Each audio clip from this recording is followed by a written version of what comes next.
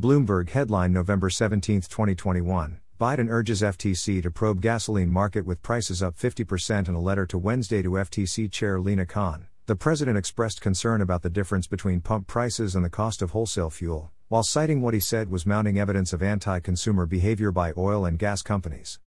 Reason News story June 15, 2022. Instead of helping Americans battle rising prices, Biden escalates big oil blame game. There's widespread agreement among economists that higher profits are not what's driving inflation, something even Treasury Secretary Janet Yellen acknowledged last week.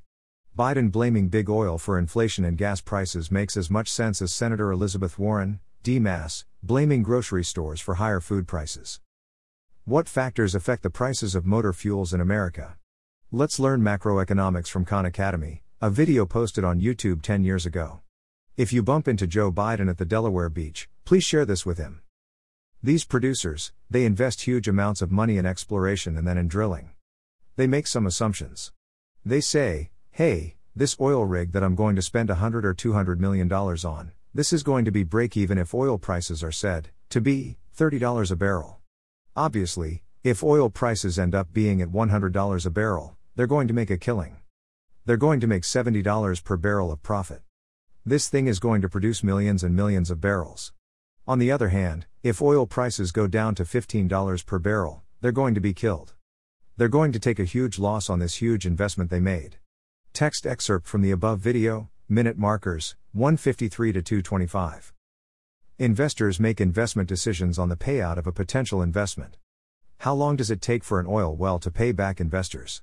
I quote from Investopedia.com. One study found the world's largest oil and gas fields averaged 5.5 years from discovery to the first production and took 17 years of production on average to reach peak output. 10 Chevron Corporation's, CVX, Gorgon Natural Gas Development Project off the coast of Australia took 30 years to progress from discovery to construction and nearly 6 more years to start producing liquefied natural gas. 11. This month of June, The Washington Examiner reports, President Joe Biden has a stated goal of cutting economy-wide emissions 50% to 52% by 2030 by reducing the use of fossil fuels and promoting green energy sources such as wind and solar. He also wants to see half of all new vehicles sold running solely on electricity by that date, 2030. I ask.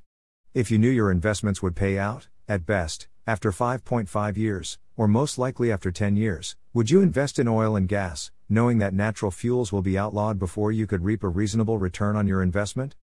No, you would not, and the people who invest in oil would not, either. Tell your congressional delegation to demand Joe Biden remove his obstacles that stand in the way of oil companies, investors, drillers, pipeline companies, road constructors, refiners, fuel delivery companies, and fuel retailers producing abundant and inexpensive motor fuels. John White. Rockwall, Texas.